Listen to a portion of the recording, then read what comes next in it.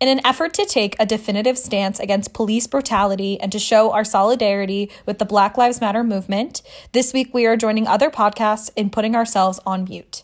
We encourage our listeners to instead tune into Black Voices and take the hour you would have spent listening to our show to educate yourself on the violence towards Black bodies going on in this country.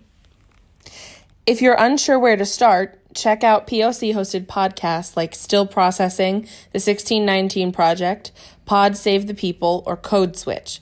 Please consider making a donation to your local mutual aid fund, Campaign Zero, The Bail Project, Black Feminist Project, or do some research and identify other worthy causes to further the progress.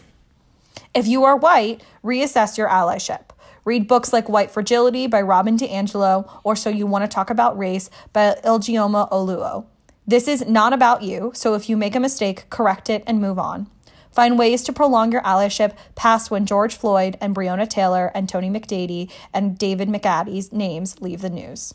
Thank you for being our listener. Your support of us means a lot, but your support for this cause could save lives. Do the work, and we'll see you next week.